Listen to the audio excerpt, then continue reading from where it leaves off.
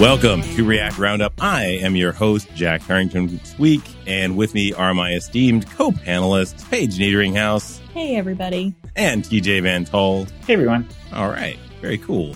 So before we get into this week's episode, I'd once again like to invite everybody to jump onto the Discord server and jump into our Discord channel. It's linked to in the show notes. And yeah, just ask us any questions you want or have any comments about what we talk about. Been talking about ham and pineapple pizza lately. So, debate. Things like, yeah, that's not even a debate. I'm in. I'm sold. You sold me on it. All right. So, yeah, join in the fun. Hey, folks, this is Charles Max Wood from Top End Devs. And lately I've been working on actually building out Top End Devs. If you're interested, you can go to topenddevs.com/podcast, and you can actually hear a little bit more about my story, about why I'm doing what I'm doing with Top End Devs, why I changed it from devchat.tv to Top End Devs. But what I really want to get into is that I have decided that I'm going to build the platform that I always wished I had with devchat.tv, and I renamed it to Top End Devs because I want to give you the resources that are going to help you to build the career that you want, right? So whether you want to be an influencer in tech, whether you want to go and just max out your salary and then go live a lifestyle with your family, your friends, or just traveling the world or whatever, I want to give you the resources that are going to help you do that. We're going to have career and leadership resources in there, and we're going to be giving you content on a regular basis to help you level up and max out your career. So go check it out at topenddevs.com. If you sign up before my birthday, that's December 14th. If you sign up before my birthday, you can get 50% off the lifetime of your subscription. Once again, that's topenddevs.com. Okay, so this week, we do not have a guest, but we are going to be talking about I would say, it's a big word, ancillary skills associated with web development. And we'll just kind of throw in our thoughts on these things. And I'll kick us off that I think a really important thing for React devs to learn outside of just React is really get into CSS. I've seen a lot of folks try to use the components too much, and they don't learn like what's underneath them, like things like learn Flexbox layout, grid layout, learn all the different ways that you can do layout in CSS. That's for sure. Mm-hmm. Learn animations, because I think people jump right into things like remotion when all you want to do is like a fade. There's decent CSS animations out there, oftentimes built into the CSS frameworks that have no name, like Tailwind. And then also media queries, things like, just make sure that you understand like how to just do a native media query, because the framework is basically doing all of that for you. And if it doesn't do that for you, then there's no reason to go and bring in a whole bunch of stuff. You just use some basic CSS. So just understanding those kind of things.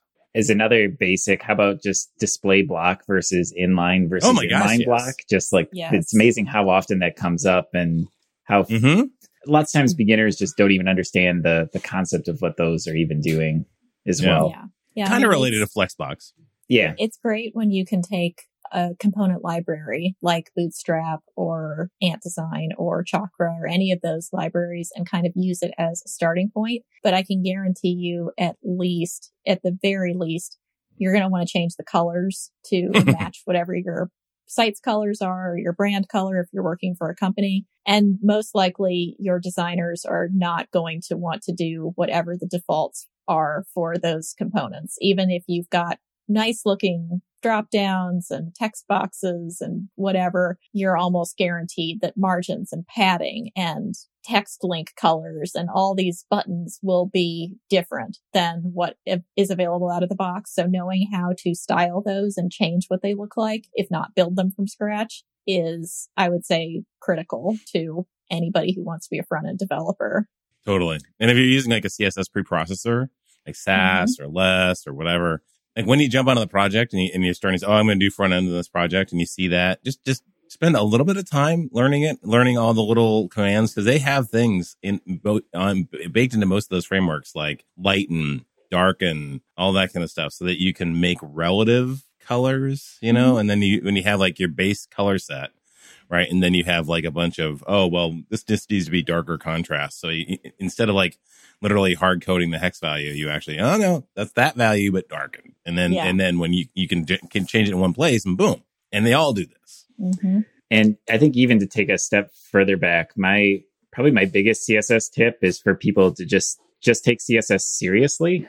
I think yes. Lots of times JavaScript developers will just look at JavaScript as the real code, and CSS is something that you kind of have to throw together, and just once it looks good, great, but they don't think about why what's happening is actually happening. They don't treat it as actual code that needs to be reviewed and cleaned up and whatnot. And just in general, I feel like if you take it seriously, you'll start to learn some of the underlyings of how it works. You'll get less frustrated with it over time. You'll just be more capable at what you do. Mm-hmm. Yeah. A big sign that you're going to get whipsawed around by CSS is if you get a lot of bugs on your code about responsive. Like, oh, this works great on desktop, but on phone, it looks like terrible. And you're like, I don't know. I just took the stuff that the designer gave me, the CSS, and I just smushed it in there. I don't know how it works. Like, don't blame me. Like, you don't want to be that person. You know, you want to be the person who's like, okay, or up front does it right.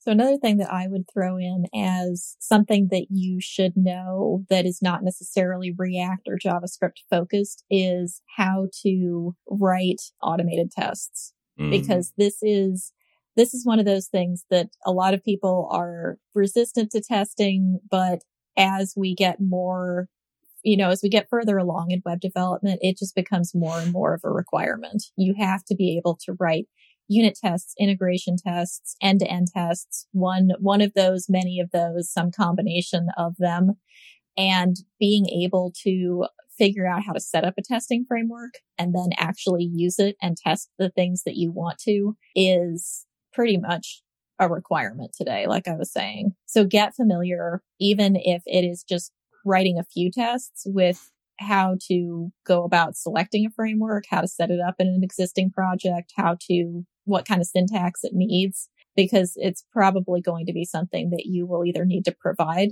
as part of your build process in a company, or it'll be one of your steps in your build pipeline. So, just get familiar with it. It's going to only help you. It's going to save your butt. Exactly. Yeah. The question, I'm sure we could talk all day about which EDE, whether it's Cypress or whatever, which EDE framework to use. But I guess my question is, for you, how much do you EDE and how much do you unit test? So I follow the testing pyramid, which has been established, I think, by multiple people at this point. But it's basically end-to-end tests are the things that I write the fewest of, but they're the most comprehensive tests because they are supposed to go from the time that a user starts using your application to the time that they're done, and all the things that they could do in between. But typically there's only a few of those because they take the longest to run. And then unit and integration tests kind of are the things that I write a lot more of, but they cover a lot more of the edge cases that you would see for particular interactions between various components. So that's where you would test things like, does this error occur when I pass in a bad value?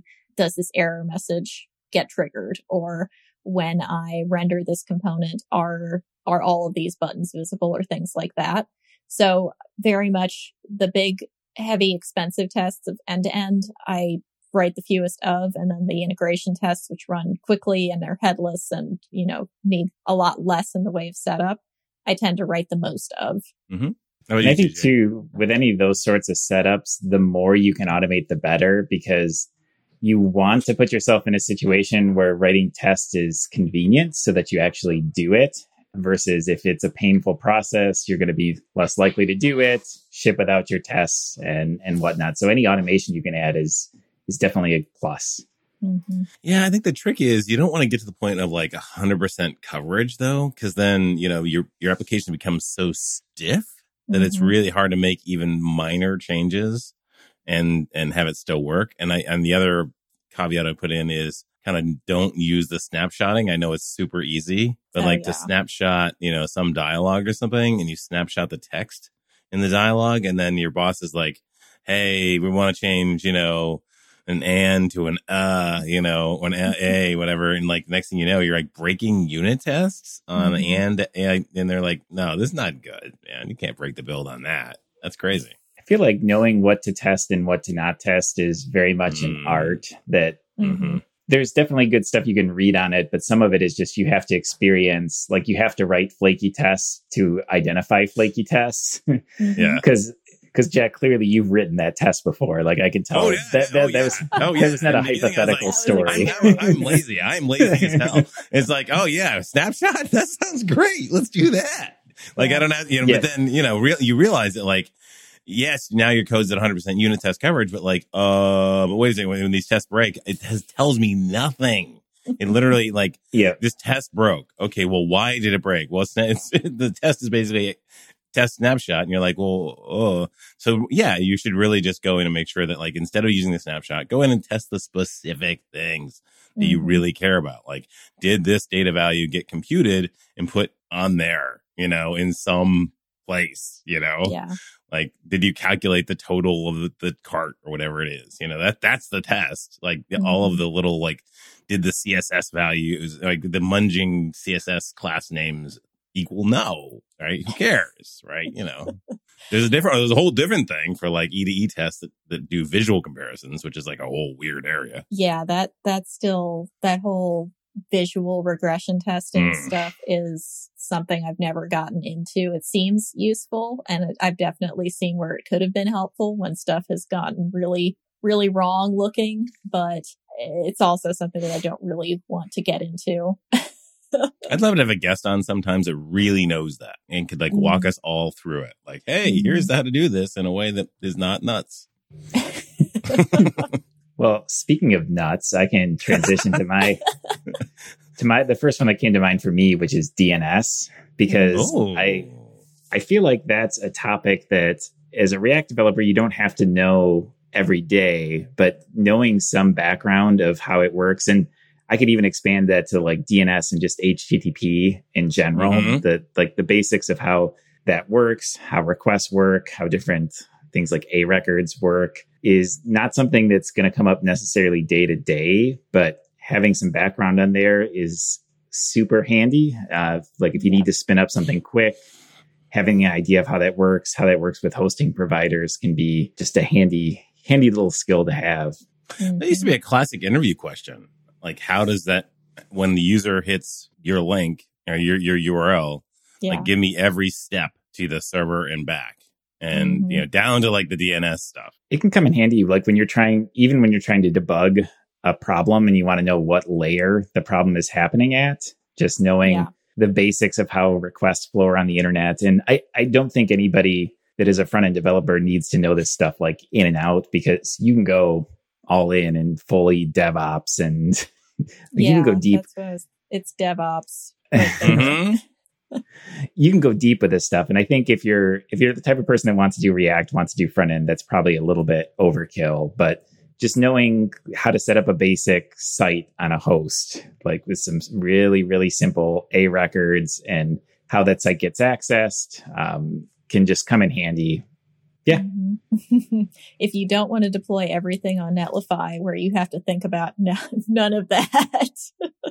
You still have to think about some of it if you're setting up a custom domain on Netlify. So yeah.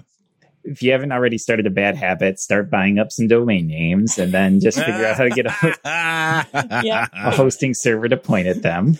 Oh my God. It's like a rite of passage for every web developer. It is. And I still hold my breath every time I change those things and hope that it works correctly. Right.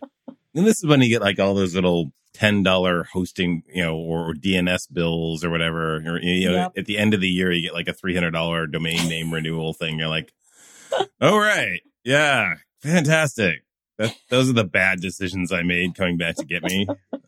Yeah, I registered my kids' names as .com domain names years ago, and it seemed like a cool idea at the time, but I've never really done anything with them, and I still pay the bill every year when it comes in, and I'm starting to really question why I even did this at all. But don't feel bad. I pay my daughters like $6 a month, like Minecraft host thing. Oh yeah, I pay that years ago, and I don't think she's used it in like 6 months. So, and whenever I say, "Hey, can we get rid of this?" She's no.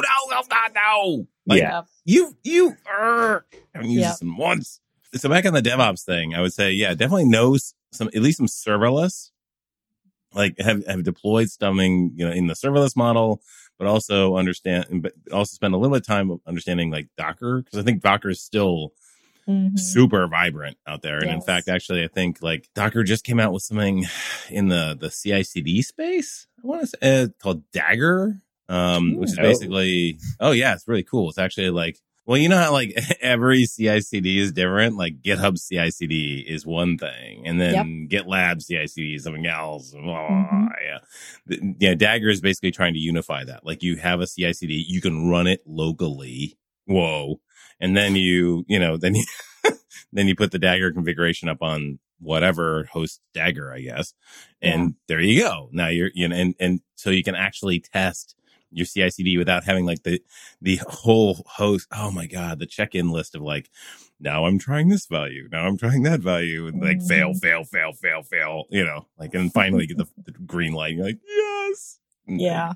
I think I just saw a conference talk on some work Visual Studio Code is doing to try to make Docker, because they have really good Docker integration now. And they're doing more to try to make it simple so that you can set up a repository with just like little configs, and then VS Code will take care of everything else, like setting up your whole environment. It's based off Docker, so that's what they're using under the hood, but they're trying to make the whole part of setting it up, like the whole Docker container specification, which is a little bit of an ugly mess. They're trying to help clean that up a little bit. So it's getting easier and easier to set up that sort of stuff, and it's becoming approachable for people like us even to dip our toes into it. Interesting. Yeah, I mean, I love Docker when it works. Setting up Docker containers is not fun, and it's not something that I'm very good at. But when somebody else has done it for me and it just works, it's fantastic. I like that. Yeah, when you get onto a project and they've got like a Docker development setup, so you don't actually have to do all of the the DB install and blah blah blah blah blah. It's just like, okay, just hit Docker and there you go, you're good. Yep, it's really nice. The last thing, just before we move on to the next one. So I've said DNS and HTTP, but I think along with that, I would also include caching, which was part of HTTP. Oh.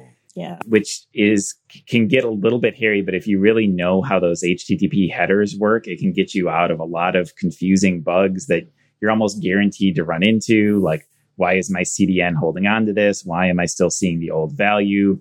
It's pretty much a certainty you'll hit that at some point in your career. So just knowing the basics of how some of those cache headers work and how to use the browser tools to read them can be super valuable as well. I'm going to pull TJ.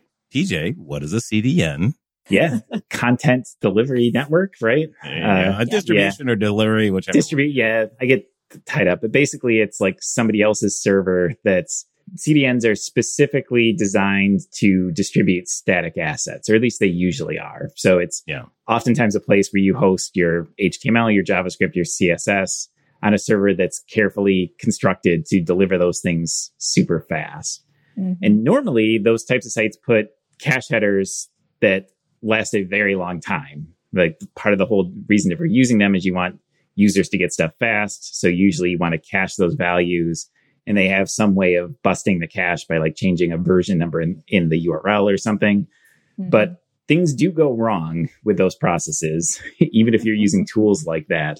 And so knowing a little bit about how all that works, or at least like, I can't remember the syntax myself, but I've dealt with it enough that I know like the things to Google and the things to kind of look for, which honestly, for a lot of what we're talking about this entire episode, that's really the depth of understanding we're kind of talking about is, a lot of this stuff you don't have to like have memorized. If you ask, like, put me in an interview question right now and ask me like all the HTTP headers and what they do, I couldn't do it, but I could like find around Google, like know roughly where to look in the dev tools to kind of poke around at it. And I think that's kind of the depth of understanding it probably is worth striving for. Hi, this is Charles Max Wood from Top End Devs. And lately I've been coaching some people on starting some podcasts and in some cases just taking their career to the next level. You know, whether you're beginner going to intermediate going to advanced, whether you're trying to get noticed in the community or go freelance, I've been helping these folks figure out how to get in front of people, how to build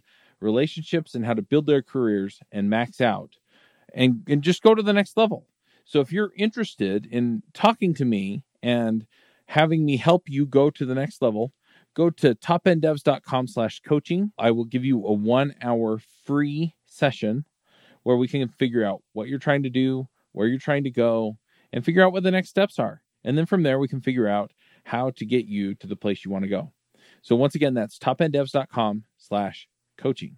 Paige and I were talking about this before the show, and like I was like, oh my gosh, like the really good engineers I worked with in the past always have like a notebook, like actually a physical notebook or some sort of way or virtual notebook where when they research something like this, they just keep notes on it because you forget, right? Oh, I'm going to look into cache, whatever cache values for HTTP, and I'm going to come to this understanding of it, but like later on, you're going, oh, do I need to relearn all that? Well, at least, you've got this thing that you can go to.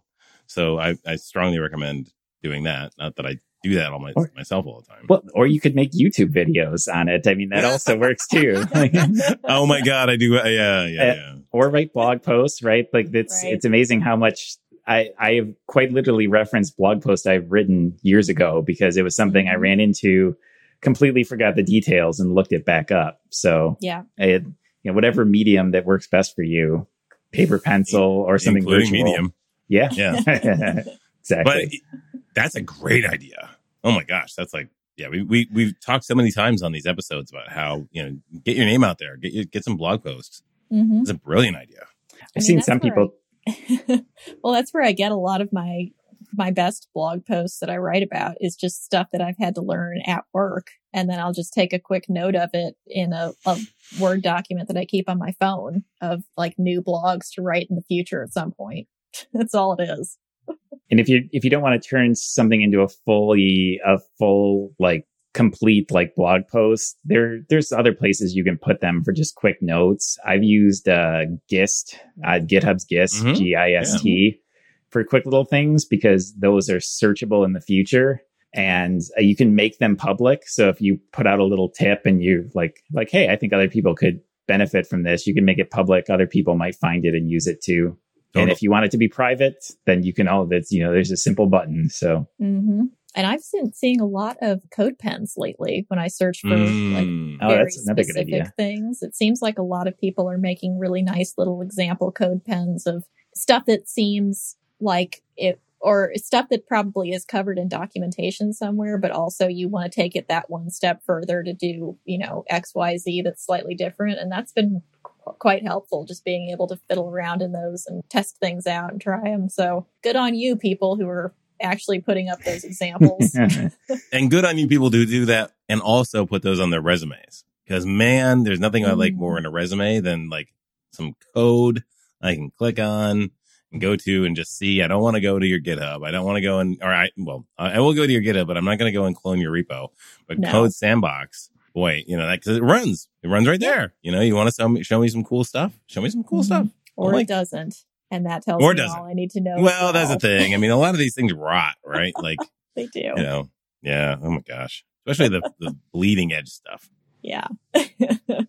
That's the worst though. I've been in the Svelte documentation a good bit lately and there's tons of it, which is great. I'm really happy that Svelte is so thorough, but there are a few things that have broken. So you look at the console of the Svelte demo and it's like, I can't find this thing. And you're like, well, crap, how do I find it if this Svelte demo doesn't know how to do it? Right. Either?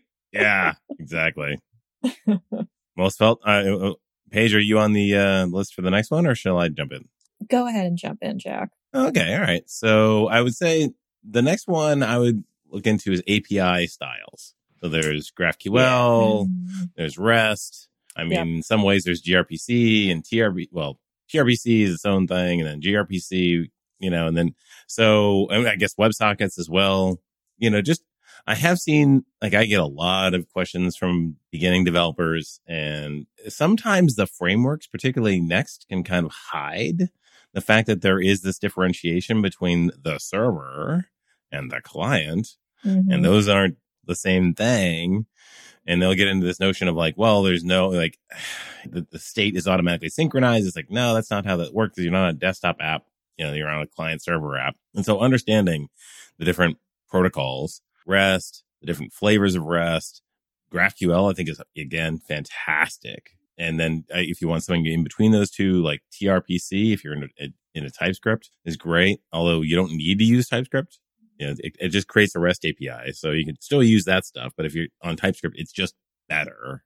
And then if you're in a world of media and gaming, you definitely get some gRPC as well, device control. So there's a kind of a little subgenre there. But if you guys are going to learn two, I'd for sure learn REST and GraphQL. Yeah, and I feel like even at bigger organizations, it's pretty common for front-end people to get involved with the API design because oftentimes front-end will know how the data is actually going to be used. And so it's important to have some like constructive feedback in terms of how you want the data to come back, how you want to send the data. So if you know the basics of how the backend is structured ideally or how APIs can be best reused, it can be very, very useful. Well, and if nothing else, being able to understand how to set up a server in JavaScript, like a Node.js server of some sort, is going to very likely be beneficial to you because yes, there is Next.js, which kind of does it for you, but pretty much any other front end framework that you pick up, whether it's React or Svelte or something else, you're going to need to fetch data from an API. And the tried and true method of that is through a Node.js server with Express or Happy or one of the many backend frameworks running on it. But knowing how to set up those routes and actually connect to that API in a safe fashion where you're hiding keys and secrets and things that should not be sent on the client side or visible to clients is really important. Yeah. And also, I guess that kind of gets you into the world of monorepos because oftentimes when you have like you've got your Next app or your Create React app or whatever, or your Svelte app, and they're talking to an API, but that API isn't part of that project. Then you have it in the same repo, right? But in a different directory, in different project. And then understanding all the mechanics of like, okay, so if I want to just run it, then, making sure that both the projects get compiled and both the projects get run.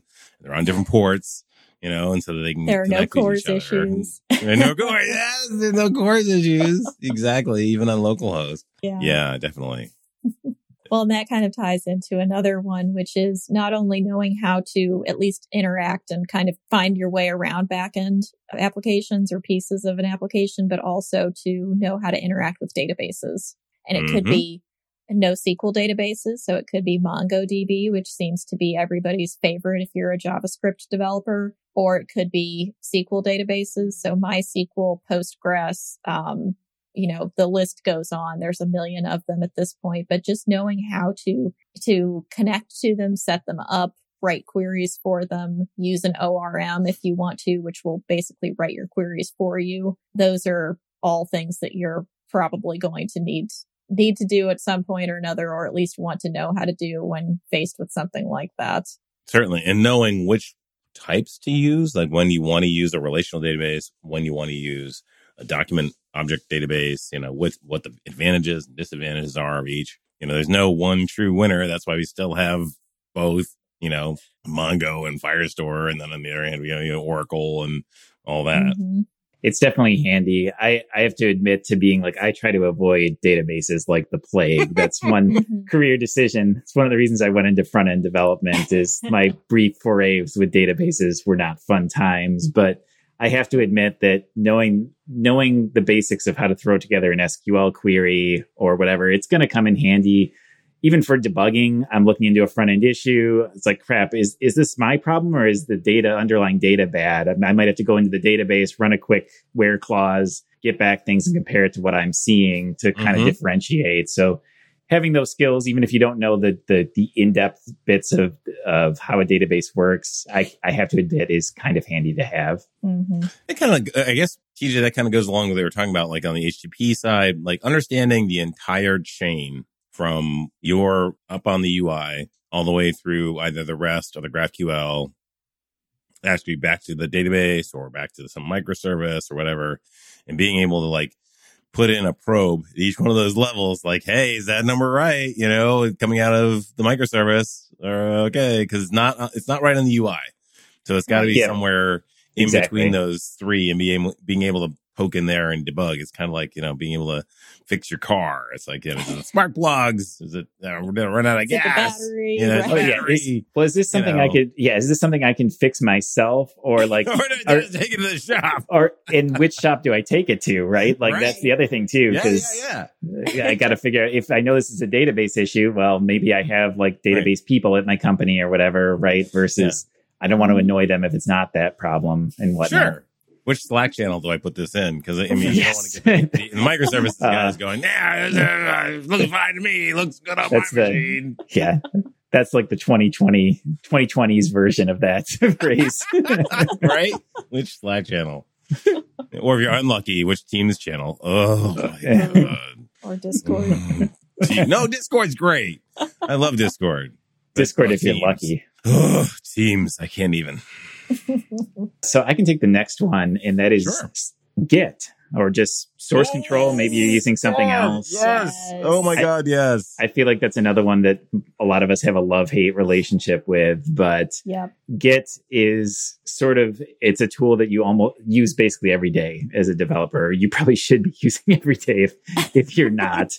And it's once again, like you can almost have an entire career on Git because you can get in the weeds at some point, but knowing how to do things that are like one step beyond the basics, like how to do rebases, for example, how to undo your work, how to like cherry pick, how to move things around branches, having a basic understanding of what's going on under the hood can be super valuable. You learn how to like save off your work, how to keep other people in touch of what you like, how to collaborate most effectively, how to keep things from getting like in the way, knowing how to integrate changes, like deal with merge conflicts, coming up with a workflow you're comfortable with and that's consistent at your company. Like all of those things I feel like are super important and valuable. And it's another one of those too that like, it's probably worth investing. This will kind of flow in with what we talked about with CSS, but it's worth understanding what's actually happening versus like, oh, hey, this worked. Let me just move on with my day. But like knowing like if something didn't work, right? Like trying to figure out why it didn't and learn what you need to do in the workflows, because understanding those sort of things will come in beneficial if you do truly like grok how these processes work and don't just accept like, well, the right thing happened, so let me just move on with my life and get back to the next year issue or whatever. It's weird though, because I've done the actual like I'm going to spend a week figuring out Git thing in my life before, and then just 100%, well, not 100%, but like 95% lost all of that knowledge. And it's so tough. Like it's very, very environment specific. Like, some work environments I've been in really push Git. Like there's lots of branches and there's whole conversations about branching strategy and naming, merging and naming and, all of that. And then another company is just kind of like, everybody checks in the main, let's go. And, it's like, whatever. Push to prod. Woo. Yeah. Let's go. I mean, I think like with any of these tips, like, you want to be learning stuff that you either are A, interested in, or B, have a need at work. Like that's the stuff that's going to stick, because you don't want to like, I wouldn't recommend going to the Git documentation and looking all the commands and just like reading through them sequentially. You'll hate yourself within like, but by the time you get 10% down the list. But it's more that if your company has a process like, oh, hey, we rebase, we do interactive rebases before we merge, right? Like, well, if that's part of your work process, then it's probably worth knowing how that works and how to do those really, really well and understanding the process. But I wouldn't go out learning Git commands just to do it. Like, make sure you have some reason for going down that path. Yeah, I know about a handful of Git commands off the top of my head, and they're the ones that I use every day. Like, I don't rebase very often, so I always have to go look that up. I don't reset heads very often, so I have to go look up that syntax. I don't change repo origins very frequently. So all that stuff that you do once in a while, maybe it's good to write down a note about it so future you can thank past you for doing it again. Yeah. But, Yeah, but there's only a handful.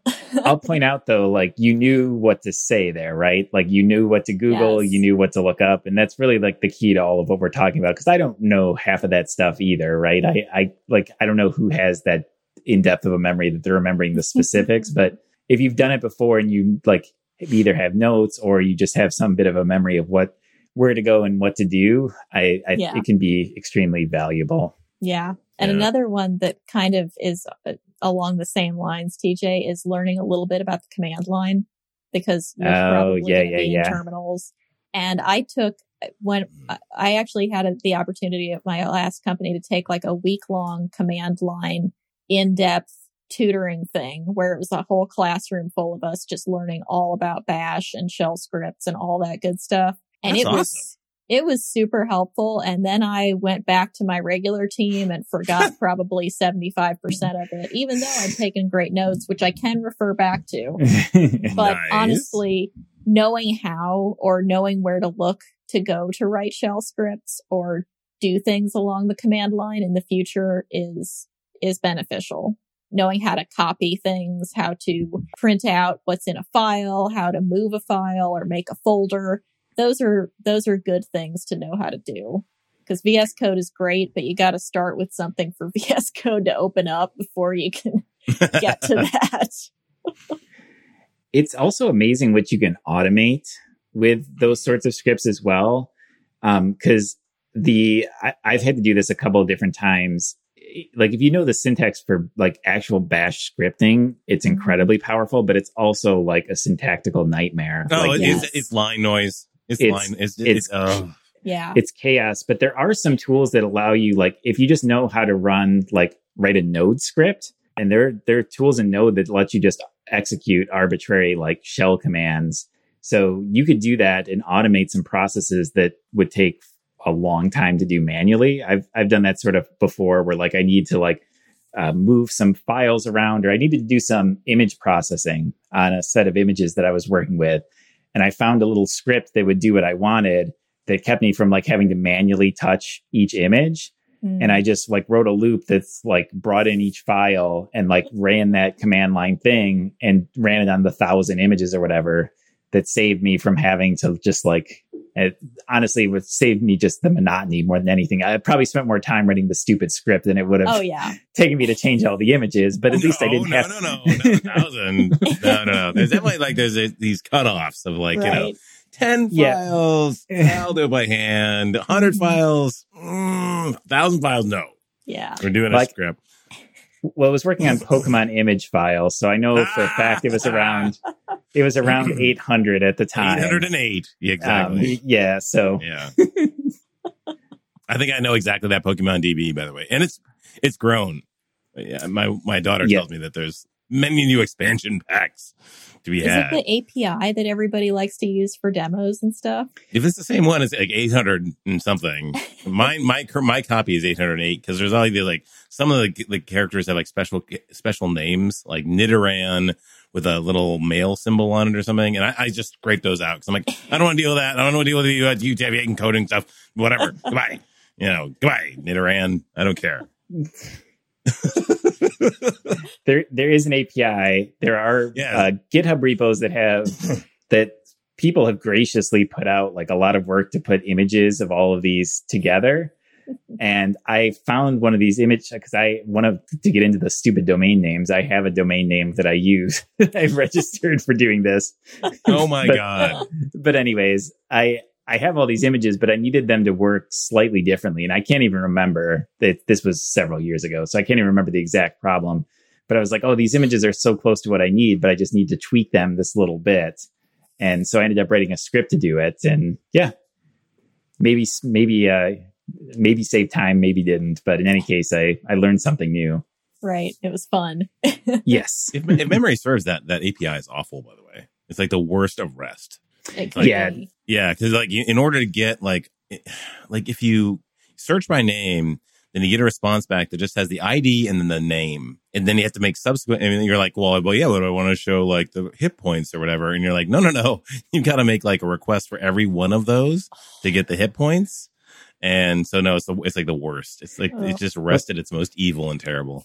Well, see, because API design, you had right. There you go. Yeah. Like this whole episode is coming around. Build a better one. Yeah. Right? Well, that's why I'm not. That's what he did with his shell script is write better ones. Exactly. Yeah, that's why I ditched I'm not using the API itself, but I am using the underlying images which were provided because the images themselves are great. Oh yeah, and then they make for awesome like thumbnails and stuff. Like oh look at this. Yes.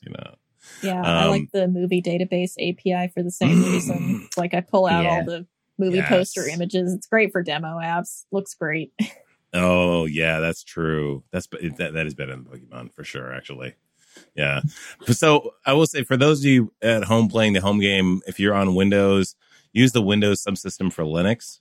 Yes. And then you get access to like all the good shell scripting stuff. And, because you don't want to automate. I mean, I know that there are folks that do like PowerShell automation on Windows. And it's like, this is nasty. I mean, okay, fine. I'm sure PowerShell fans are that's the thing. Let's bring this all the way around. Jump into the Discord channel. Tell me I'm terrible for saying that PowerShell scripting is terrible. That Windows is just terrible for development in general. Yeah, I will go that far. Yeah, no, and there's the line. There it is. Yeah, I'm with Paige actually, but that's fine. No, Windows is not that bad, but the Linux subsystem makes it a lot. Easier to work with. Yeah, for sure. Would you have any more, or do we want to do picks? Because this has been great. I mean, I could riff on this for hours. No more. Going once, going twice. All right. Well, I think that brings us around to picks time. Hey, folks, if you love this podcast and would like to support the show, or if you wish you could listen without the sponsorship messages, then you're in luck. We're setting up new premium podcast feeds where you can get all of the episodes released after Christmas 2020 without the ads. Signing up will help us pay for editing and production, and you can go sign up at devchat.tv/premium.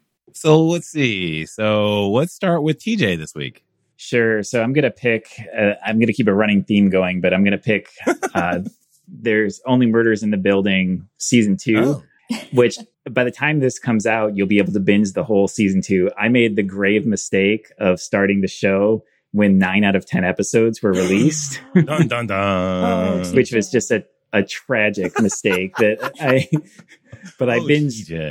binged the whole thing, and then I went to of course the one before episode ends on a cliffhanger. So then I go to hit the next button, and then it slowly dawns on me that that's not a next button for the last episode. And then I look and it's like, oh, it's not coming out until next Tuesday. And I'm just, I don't know. I'm devastated, especially for a show like that, right? Because the whole thing is it's just like a somewhat silly, comical murder mystery, but it builds on mysteries and intrigue. And but by the time you're listening to this, it'll all be available. So season 2 was equally as good as season 1, so I recommend it. Nice, awesome. Okay, Paige. My pick this week is going to be a show as well. It's a show that's been over for ages and ages, but my husband and I recently have been getting into the Star Trek theme of things. So we watched Star Trek Next Generation, which was the first 2 seasons were rough, but until William Riker gets his beard, nothing is good. Nothing is good. It's Patrick Stewart is great though. Love Sir Patrick that's Stewart. True. But we've been watching now Star Trek Deep Space Nine, which is that's good. Yeah, it's spun off of I think Next Generation, and there were a couple of crossover episodes, so we've been into that recently, and it is much better from the beginning, and it's kind of fun because there's a lot more aliens who are just part of the regular cast, and it's been good. So have you seen it before? Sorry? Is this have you seen it before? Is this your second time around, or is this your first time this is the first time watching it all. It's on Paramount Plus, so if anybody wants to just binge it, it's all there for the watching in letterbox form, 480 or 720 or whatever they're filming in. Right. Yeah. But it holds up quite well, I will say. The CGI is not the best, but they just made a lot of the stuff themselves, for the sets and everything. So they did a pretty good job for what they had to work with at the time. I've still never done the Star Trek. So really? Nothing other than the occasional, some of the newer movies I've seen, but that's about it. Yeah. Never the old shows though. Interesting. Okay. So I love DS9. It's honestly my favorite of all of them, except for, I guess the newest one, the Strange New Worlds maybe is almost as good. I heard Picard was also good. No, I hated Picard so bad. It's so bad. But back to DS9 for a second. So later on, it gets very serial, like later in the series, and that's when it starts getting really, really good. Yeah. But there's this one episode, and it's like between Sisko and his son, and you'll see it when it starts. Like they build this like solar sailor together, and you will be crying your eyes out at the end of that show. It'll kill you. I mean, I cry every time I watch it, and I love it, but I cry so hard every time I see it. Have you seen it yet? Yes, actually, we just watched that one the other day, a couple days ago. Doesn't that just? Oh my God! Yeah, it really gets you. Really all the feels. Everyone. Okay, I'm kind of bummed you didn't do a cooking recommendation because your oil recommendation from last week was so good, and thank you so much for that. I totally rocked. My recommendation, I guess I'll follow on a trend here. My recommendation for this week is a movie on Netflix called Day Shift. It has Jamie Foxx, Snoop Dogg, and it's a vampire horror comedy. But I'm a huge fight movie fan, like martial arts fan. Like it's not the violence that gets me; it's the sheer acrobatics of it, and watching it is like, whoa, like the wire work and all that. And when it's done really well, it's done really well. And this movie is that. I mean, this movie is kind of like a combination of like John Wick and like The Raid. This very weird kind of like Malaysian movie called The Raid from years ago, where like just awesome fighting. If you just want to like see, I think there's like YouTube like best of moments in The Raid, and the fights are just insane. But like I've never seen anything like this. Like this, like a combination of John Wick plus parkour fighting styles, and it is so nuts. And then it's kind of good. I mean, from a comedy, it's also got some good comedy moments and things like that. But anyway, yeah, my daughter and I just fired it up. Like, we literally hit the button like you never hit on Netflix, which is like the play anything button. Because I'm doing the dishes. I'm like, okay, we just need something on the TV, play something. And it came up, and we were just like instantly glued, and it was like done. Oh crap. But it was fun. It's just a fun Saturday afternoon movie. Jamie Foxx nails it. Snoop Dogg nails it. Snoop Dogg is actually better than I've ever seen him before. So yeah, it's a really good one. Nice. All right. Well, this has been super fun. I think it's been super helpful. Certainly things that I should probably gear up on myself. So, well, thank you guys. It's been an awesome episode. Yeah, it was a lot of fun. Absolutely. All right. See you next week. See ya. Bye, everybody. Bandwidth for this segment is provided by CacheFly, the world's fastest CDN. Deliver your content fast with CacheFly. Visit CACHEFLY.com to learn more.